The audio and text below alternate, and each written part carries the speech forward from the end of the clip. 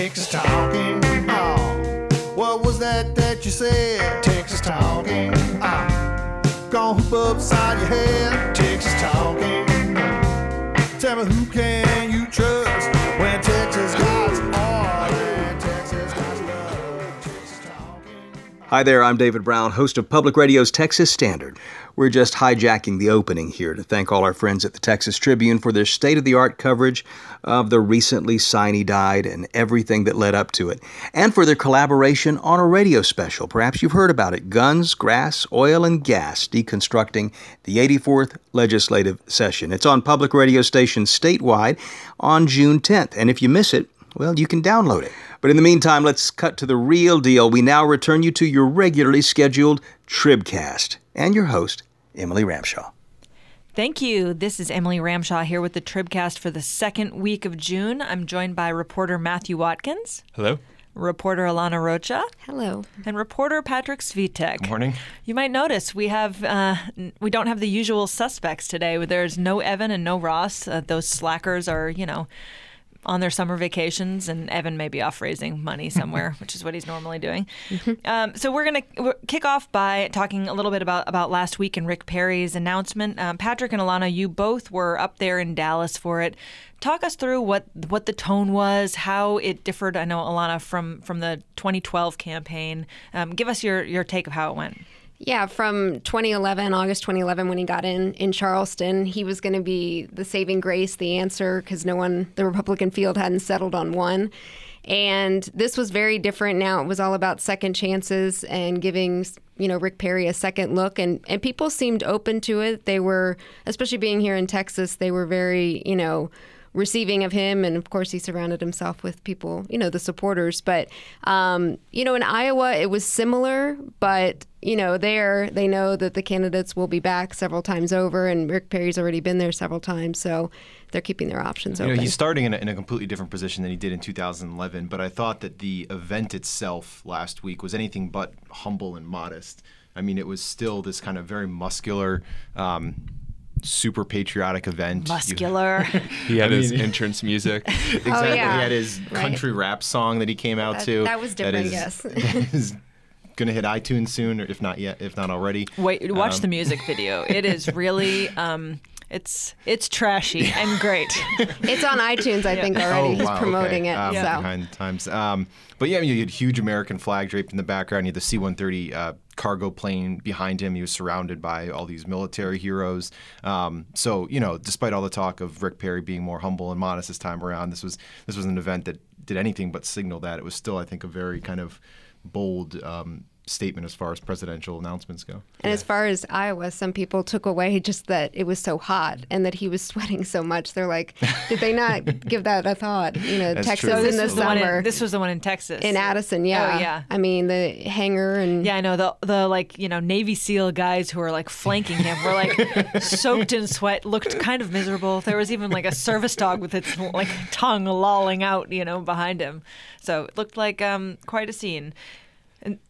I think also one thing that I noticed as someone who hasn't been covering events, throughout Iowa and all the early states was just such an emphasis on military, on veterans. That seems to be different from 4 years ago. Bringing out some of the most famous veterans since 9/11, kind of on his team, on his stage, kind of a different tack. From 2012. I'd say it's a successful rollout for just that reason. He didn't get knocked off message from, starting with the Dallas trip all the way to South Carolina. I mean, there were no side issues where he, got caught up in some headline or something. Largely the focus was on the veterans and the military theme throughout the whole weekend. And that's really all you could ask for a presidential rollout, is to have that theme pretty much be dominant throughout the rollout. Well, I think it's fair to say that this is a much deeper Republican field than it was the last time around, particularly at this point. And, the military stuff is something that really differentiates Perry. He's the only candidate, right, with, a serious military background. Lindsey Graham, I guess, now too, yeah. Lindsey Graham making headlines for his remarks about Caitlyn Jenner, right. Being very positive about welcoming her to the party. Yeah. But, Perry has dominated headlines for his military background, which I think is exactly what he wants to be doing right now and what he's playing up in a big way. Well, and it continued in Iowa, just with that first event benefiting the Puppy Jake Foundation that trains service dogs for veterans for free. But talking to a lot of the bikers who were riding with Perry, asking if they were in fact supporting him for president, again, they were all keeping their options open and not pledging allegiance like the ones on the stage with him were. Mm-hmm. Yeah, it also seems to me if he can get those veterans, the Luttrell brothers, Taya Kyle, out on the campaign trail with him, it seems like a good draw. When you're in these states where there's 10 different candidates, there's all these different rallies. That might be a good way to get some Republican voters who maybe, think they know about Rick Perry to come out to an event and give him a second chance. Right, an additional draw from just like watching a candidate, on a stump, basically. Absolutely. You get to shake some other hands, too. Well, some young guys told me they came out just to see Taya Kyle. Yeah. So, and she said she is good looking. She is, but she told me in Addison that she would not be on the campaign trail, that she's a mother first, and she was going to go to Iowa, but then she wouldn't be much on the campaign trail. Well, Iowa counts as the campaign trail. Absolutely. Well, tell us a little bit about what the tone was in Iowa. I mean, are people asking him at all about the indictment, or what's the sort of subject matter out on the stump? Not a lot of media avails. I mean, he did, talk to the networks in both Addison and Iowa. But, the indictment, I don't believe really came up in those interviews. And again, he didn't make mention of it in his stump speeches. So, I mean, the Saturday's event, the second event, was the first one where he was, all of them, or 7 of them rather, were up there appealing to the crowd and just gauging by audience reaction. Perry was up first. He did well. Scott Walker second. Carly Fiorina really energized the crowd. And but then, Lindsey Graham, I think, fell flat. And then you had Ben Carson and just a whole slew of them. I mean, they're just one after the other. And I think as far as standing out in early states go, I think, at least based on what I saw, I was back here in Austin watching it, at that roast and ride on Saturday was, it sounds like, national media kind of focused on Scott Walker, continuing his kind of dominance in Iowa. But I think the runner-up at that event was Perry, just because he stood out. I mean, everyone else just kind of showed up at that event, did their stump speech and walked away. Mm-hmm. He rolled in on his own motorcycle, or part of his own motorcycle, motorcycle, right? I guess. And he was surrounded by, these military heroes. And so you have like a million of these cattle calls, seems like every weekend now. And so every candidate is looking for a way to walk away from one of those cattle calls, just looking like a little different than the other guy. Mm-hmm. And so I think that it helps when he, rolls up with a bunch of veterans, on a motorcycle of his own. One, he's been there a lot. Like Matt Photo op Strawn, too. Yeah. the former GOP chair, was like, if I'm going to dinner, I expect to see Rick Perry there. He has been spending a lot of time there. It's funny, you mentioned the indictment and how it really hasn't come up, and it's interesting, when that first happened at the beginning and he came out and kind of had his rally when he was going to was it to be arraigned? I can't remember exactly what. When he showed up at the courthouse, he made his T-shirt and everything like that. It almost looked like he was going to try to turn this into a positive, where he's a conservative under attack by liberal Austin and things like that. But that seems to have completely disappeared, right? I mean, maybe because he sees it as a liability, it hasn't gone away as quickly as he'd like to. But now it kind of seems like he does not want that to be on people's minds at all. Yeah, I mean, then I hope, and I'm sure he's hoping that it's going to get knocked out sometime in the next few weeks here, so that this isn't something that he's worried about going into this. Obviously, it's a liability. I mean, he has seemed on the attack more recently. He hadn't been talking about Hillary Clinton that much. She was in Texas talking about voter ID and some other things, and he took sort of a stronger approach to her than I've heard before. We're going to hear a little sound of that. I don't know who she's playing to, but she's not playing to the people of Texas, and I don't think she's playing to the Americans that believe that the sanctity of the vote is really important, and you need to have a photo ID to go vote. It's that simple. The people of Texas wanted it, and whichever state Hillary Clinton considers to be her home state, what about her she goes home and she argues there not to have it. So is that a different Rick Perry than we've heard in recent weeks out on the trail? I don't know. It sounded a little more aggressive than what he's been saying about Hillary Clinton in the past. He's been pretty kind of, I don't want to say restrained compared to some of the other candidates, but he picks his fights with her pretty carefully at this point. I mean, it's still very early on. This was a natural thing, I think, for him to respond to. She came to his home state, his state, and called him out by name, I believe, in that speech. And that was, this is the voter ID law that he signed. And so I think it was a natural response. It didn't strike me as too shocking, just given all those factors. Did you hear much of him talking about her, on the road in Iowa, or is he really focused on himself at this point? No, not in Iowa that much. I mean, again, in some media veils, but in the stump speech, no. I mean, he just subtly knocked the field that he was sharing the stage with, saying that, these young men and women coming up here, knocking their experience level inadvertently, I'm privileged to share that with, but it's, it's about doing, not saying, and whatnot. I understand why he's keeping the focus on himself and reintroducing himself to voters at this point. But you talk to people in Iowa and New Hampshire and South Carolina, voters, and they say, we want the Republican candidates to come here and throw us a lot of red meat on Hillary Clinton. That's why someone like Carly Fiorina right now is, I know she's not polling high, but she's getting a lot of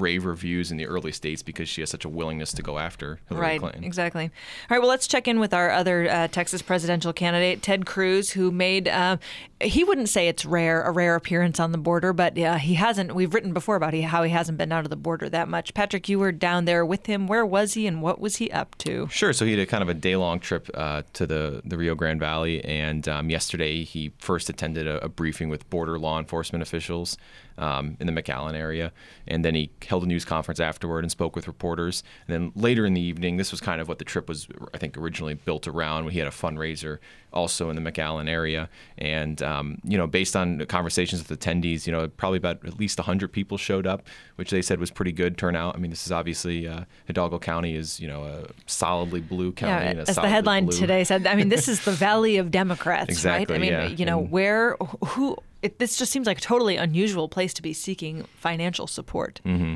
Yeah, well, I mean, by his own admission, he is, perhaps more so than other candidates right now, he's aggressively focusing on fundraising on a daily, if not weekly basis. And so if the money is there, they could pull together an event like this, I'm sure he did not hesitate to fly down there. So who are the benefactors down there? Well, right now, the big name is a doctor named Lawrence Gelman.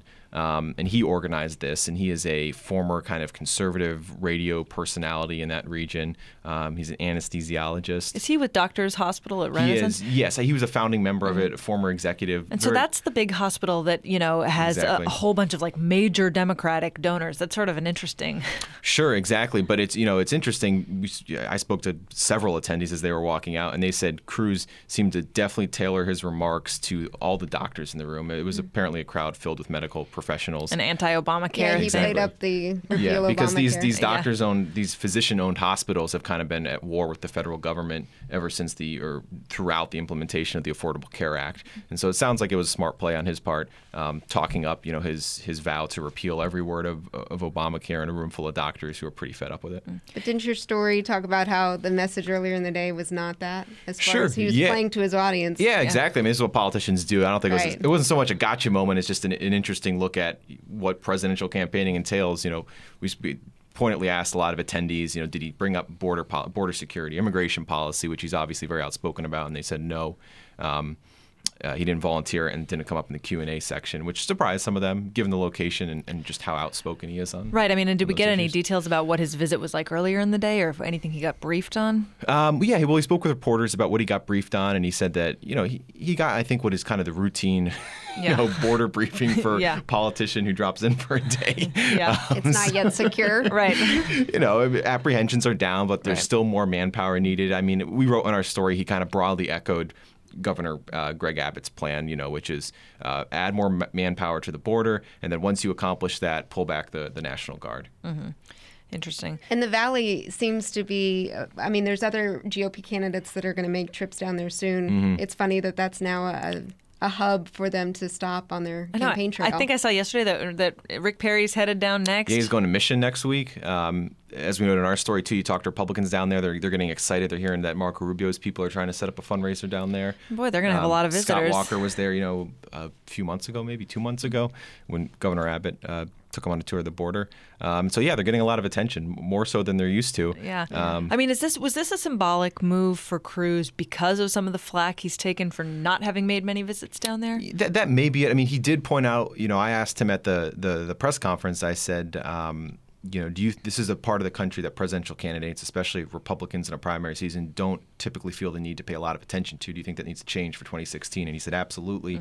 And then he reminded all of the reporters that he has been to South Texas. I don't know if 10 times Valley, or something? Yeah. 10 times since he started running for Senate. Which is a while ago now. It's more than 3 years ago. And I think the number of trips since he took office is 3 or 4 maybe. This might have been his 4th or 5th. I just wonder if that criticism is more effective in a statewide race than a national race. I think, people across the country see him as a senator from a border state, and going to the border 10 times to someone in Iowa or New Hampshire or something probably sounds like a lot. Yeah, I think for all these Republican candidates, visiting the Valley at this point is still an optical calculation or a symbolic calculation more than a practical calculation. I mean, yes, he went down there to raise money, but I think it's more of a trip just built around being visible in this area and showing people that you're involved in this immigration and border security. Exactly. Right. However, some people may think it's hollow, but they. Right, and I do think you're right, Matthew, about it being a bigger issue for a statewide candidate. If you look at the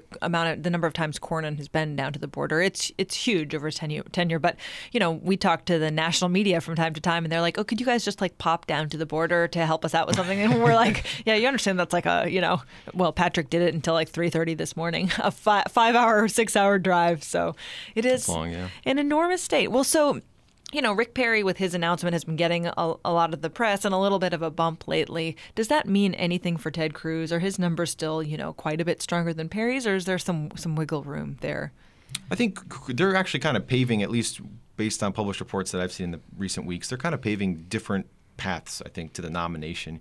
You see Perry starting out, and over the past several months, he's had an intense focus on the early voting states, traveling to Iowa more than any other candidate, and I think probably other states more than any other potential or declared candidate. And then you have Cruz, who is naming state chairmen in New Jersey, California, Michigan. He's traveling to some of those states where he's naming state chairmen. And so you see Cruz, looking beyond the early voting states, trying to signal that, he'd be happy with just, doing well in those states and building a longer game strategy. And again, that kind of contrast, at least at this point, with Perry, who is all about Iowa, all about New Hampshire. But you look at who's won Iowa in past election cycles, and they don't become the eventual nominee. So it's an interesting, he's playing the long game in Iowa, where it seems like Cruz is playing the long game. It seems like maybe he should be playing the long game in overall. South Carolina, or spending more time thinking about some of those future states than purely Iowa. So.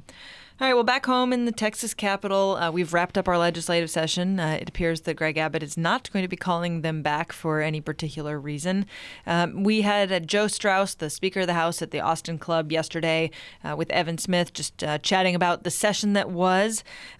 Matthew, what were the big takeaways? I mean, what were the big accomplishments that he was touting from the session? He seemed pretty low-key.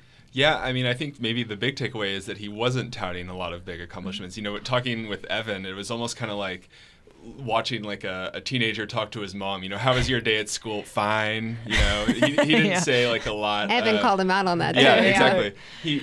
Now to be fair, he was stuck talking to Evan Smith. Yeah, exactly. That may have been more just not wanting to be there. Right. But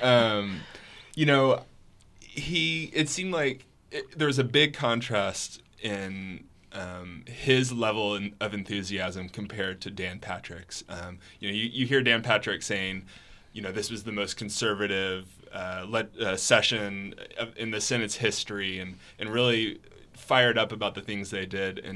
And Straus seemed to be, you ask him about the tax cuts that were made, and he said, well, it wasn't exactly what I wanted. You ask him about a whole bunch of different things, and that was kind of his.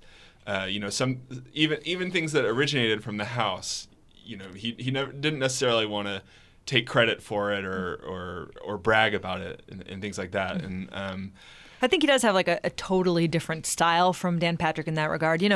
This will be his, was this Straus' 4th term? So he'll be running for his 5th. It was 4th. Dan Patrick has a lot to prove, right? It's his first session.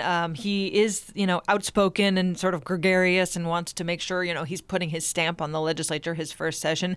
Straus has always been one of these guys who's the will of the House, sort of soft-spoken. I mean, it's even hard to hear him. We were talking about it in a room like that. I think there's a different tone as far as credit is concerned. But I think, he spent the first half of the interview pretty tempered. And then things got, a little bit more interesting. He waded into the ethics and dark money issues some. Do you recall some of his remarks around dark money, what his particular approach was? Yeah. Oh, go ahead. Yeah. I mean, he just said, from what I recall, he said he's just generally for immediate disclosure, right? Unlimited donations, immediate disclosure. Which puts him at odds with the governor, which puts him at odds with a whole heck of a lot of people. The Supreme Court. Yeah. Right. Yeah, right. Well, generally, I mean, that's what Governor Perry actually was asked about this on the trail a few months ago, maybe, and he said the same exact thing. I know, obviously, Governor Perry opposes the dark money situation based on his veto record here in Texas. But the broad sentiment, I don't think, is too foreign to Republicans. But when you throw in that dark money component, there's, obviously, there's going to be a schism. Yeah, and he also, I thought, a very interesting, just kind of a side comment when the American Phoenix, he brought up the American Phoenix. And what did he call them? Like unattractive people with cameras or something like that. I know. Half the press corps. Yeah, right. You know. I know. It's a little bit close to home. Those are secret cameras, though. Yeah. I think, I was struck when the conversation turned to ethics. And in particular, there was he mentioned this bill that made its way out of the House that was sort of for more robust financial disclosure. The problem is that bill got amended in the Senate by Senator Joan Huffman to include like a huge loophole that now you no longer have to report sort of the assets of spouses. And Strauss, interestingly, said, that basically that it was news to him. He didn't, Evan said, what about this spousal loophole? And he said, explain it to me. He said, what's that? And Evan explained it to him, and he said, "Oh, well, that's not something that I would be for." Unfortunately, if only Evan could explain every proposal to elected officials. Unfortunately, now it's the law. Right? Exactly. One other fight that Strauss mentioned was this GOP debate over union dues and trying to ensure employees in Texas basically couldn't do that with direct deposit anymore. He said this sort of choice line. Todd, let's go ahead and just play that one quickly. With that union dues bill, that was the poorest job of lobbying that I've seen. I don't know about you, but the first time I even knew that bill existed was when I read an editorial in the Wall Street Journal. Came over from the Senate very late in the session in a form that Chairman Cook said was very flawed. But at the end of a session, we send each other big flaming bags of junk. So, I mean, to say that something was like a horrific lobbying effort is a pretty strong statement from the House Speaker, right? Yeah, I mean, he referenced the Wall Street Journal editorial. It says the first time he heard about it. I mean, we know in the past on issues related to the regions, for example, I mean, there's certainly some kind of de facto pneumatic tube between some activists in the state and the Wall Street Journal editorial board. Right. And so I think he's familiar with that approach by some of his antagonists outside the Capitol. Yeah. I think we've already seen kind of the beginnings of the primary season start to shake up too, and a lot of the kind of call on the movement conservative side, some of these people that are going to try to unseat some of these House Republicans, is that they purposefully killed these bills, and to be able to kind of pass that blame to say he hadn't even heard of it until late in the session and things like that, I think gives him is it kind of an early attempt to kind of beat down that narrative. Yeah, I think that's a really good point. I mean, if something's not even coming up, if something's not even getting oxygen until the end of the session, that's a pretty big sign that people weren't taking it seriously from the beginning of the session. So I think it's easy. The social conservatives have been really quick, like Evan was saying yesterday at this Trib event. Sorry, he was saying that everybody's quick to blame things on Joe Strauss. Like, there's a toilet leaking in the Capitol. That's on Joe Strauss. Mm-hmm. I think this was a good attempt and an effective attempt by Joe Strauss to say, like, you guys wanted this? Why is the first that we're hearing of it in a Wall Street Journal article? Yeah. I will say, as a reporter, I heard some rumblings about it much earlier in the session, because I know the Texas Republican Party was a priority of theirs. And so it wasn't the first time I heard about it, but if it's the first time that Joe Strauss heard about it, then, that could be a problem. Right. And I mean, he had this line about, the chambers at the end of the session sort of send each other flaming bags of junk, which was his euphemism, not mine. And I do think that's a good point. You start to get to the end of the session, and the chambers just start throwing stuff at each other, being like, oh God, we're running out of time. Like, maybe this will stick. Maybe we can get this, anti-gay marriage bill through. Maybe we can get this, abortion legislation through. It's like things start getting sort of shoved over to the other chamber that isn't really ready to go, just in the last ditch effort to say we've tried to pass something. So, I mean, he was asked Strauss was asked about his relationship with Dan Patrick, and I thought there were some funny exchanges there. Particularly one about Strauss saying, we're friends. We sat in the airport together and watched the Spurs or something. Mm-hmm. Yeah, I thought his comment something about I can't remember exactly what he said, but we've had a few heated things, especially early in the morning. We're cranky.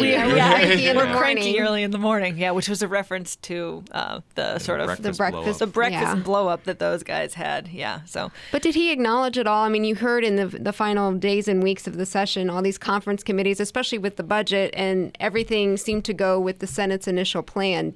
Was there any sense of a defeat or anything like that in his interview? I don't think so. There, like I said earlier, there was the lack of kind of triumphantness. Although I don't think I've ever seen Joe Strauss triumphant. So that might have Beat been his chest, more of a personality thing than anything yeah. else. But I think if you listen to kind of the things that have come out from the House and the Senate, there have been some people, especially these people kind of looking towards the primary, who have tried to argue that this wasn't as conservative a session as they would have liked to hope. But when you kind of break down the bills, and especially in the budget, kind of the big kind of source of tension this session, it does seem like the Senate got its way a little bit more than the House did. Yeah, if there was a triumph for Joe Strauss on the high profile measures, border security, yeah. I would say that, and you hear him use the term thoughtful a lot, and I think he's just generally proud, as he has been in past sessions, based on what I've heard from him, that the House was a place where things were actually deliberated at length. The subtext of that always is more so than in the Senate, at least based on the conversation I heard yesterday. And so if there's any triumph to him, I feel like he was just very proud of that. Which is interesting, because then you have people like Representative Patricia Harless, who said, this week that she's not running for re-election, and she's not running for re-election largely because she thinks there's such a nasty fissure in the Republican Party in the House that is just not a fun place to be anymore. That if you work across the aisle, it's a bad thing. Yeah, right. Which is interesting, given that Strauss's quote unquote triumph that we're talking about is being so proud of how well the House. He said the culture. Together. He's proud of the culture in the House, and what Representative Harless said seems to undermine that. Yeah. She's one member, obviously, but right. But we've heard it from other members. And that's when he too. brought up the American Phoenix guys, the unattractive men with Americans. cameras. With people with cameras. I think. Yeah, I right. take a little offense to that as the camera gal here. You don't count, Alana. Yeah. You're the most attractive person with a camera. Shucks. Yeah. Well, we had Dan Patrick saying he gave this session an A-, I think was his grade. There are folks who are on his, sort of advisory committees, and especially social conservatives, who are not nearly that glowing with their praise. I mean, where's the divide there between some of these interest groups, and how does this bleed into primary season? I mean, I don't know. I'm not surprised that his people on his advisory panel are not jumping for joy at this session. I mean, and for him, it's a pretty easy way to say, look, I didn't surround myself with a bunch of yes men, I think he said in the interview. So I think politically for Dan Patrick, it's not necessarily a problem at this point. Those people on that panel are still big Dan Patrick fans, and he's kept open lines of communication with them, and so they don't feel like they're left out of the equation. But they know they're playing a role. They're happy to play the role of keeping his feet to the fire. Right. Well, they've also gone to Greg Abbott and said, we demand a special session on, anti-gay marriage legislation, and he's basically said, thanks. Well, we started seeing, they got their job done. Yeah, right. From some of these early primary challengers, looking at the emails they're sending out to supporters, you're starting to see a bit of what their referendum on the session is.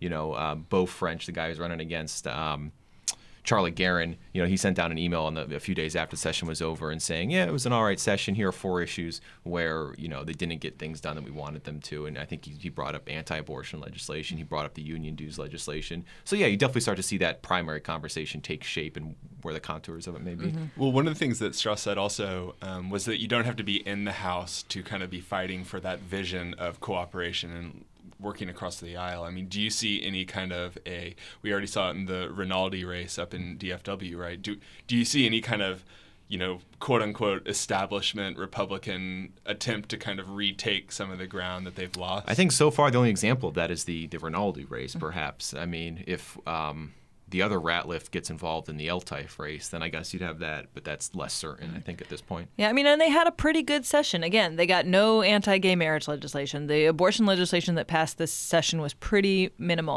On the sort of social issues stuff, You mean a good session for the more moderate? For the more moderate wing of the party. I mean, the vouchers. We didn't see anything with regards to vouchers. No repeal of in-state tuition for undocumented students. I mean, on those kinds of like super red meat issues, there really wasn't that much traction. It was a conservative session, I think. Yeah. I mean, I think they can argue that, but maybe sure, more they got on open carry and campus carry. Right. And some of those red hot Yeah. issues didn't even make it through the House. Or didn't even make it to the I'm sorry. Didn't Yeah, even make it to the maybe Senate. Yeah. The Senate or with through- the yeah, more, which was- quote unquote, more conservative chamber. That was in the beginning. That was kind of seen as the incubator of some of those red hot topics, Right. and they didn't make it there. Well, the most newsworthy part of the Joe Strauss interview to me was what he brought with him to Vanderbilt University. Oh, yeah. A gun. Right. Which he sort of just dropped into conversation. We're talking about his sort of, tempered support of campus carry. He was like, well, I brought a gun with me to college, Vanderbilt, which yeah. we now know is, I've been to Nashville. It's a very welcoming city. Patrick's packing heat on his way to Nashville. All right. Well, if you have questions or comments, email them to tribcast@texastribune.org. You can now also sign up for Tribcast alerts at texastribune.org/tribcast. We'd like to thank Shiny Ribs for doing our music. And on behalf of Matthew, Alana, Patrick, and our producer, Todd, this is Emily. Thanks for listening. Texas talking. Texas talking. Texas talking. Texas talking. Talk about Texas talking, baby. Texas talking, baby. Texas talking, baby. Texas talking. Don't let me see you cry. Guns, grass, weed, and gas. Guns, grass, oil, and gas.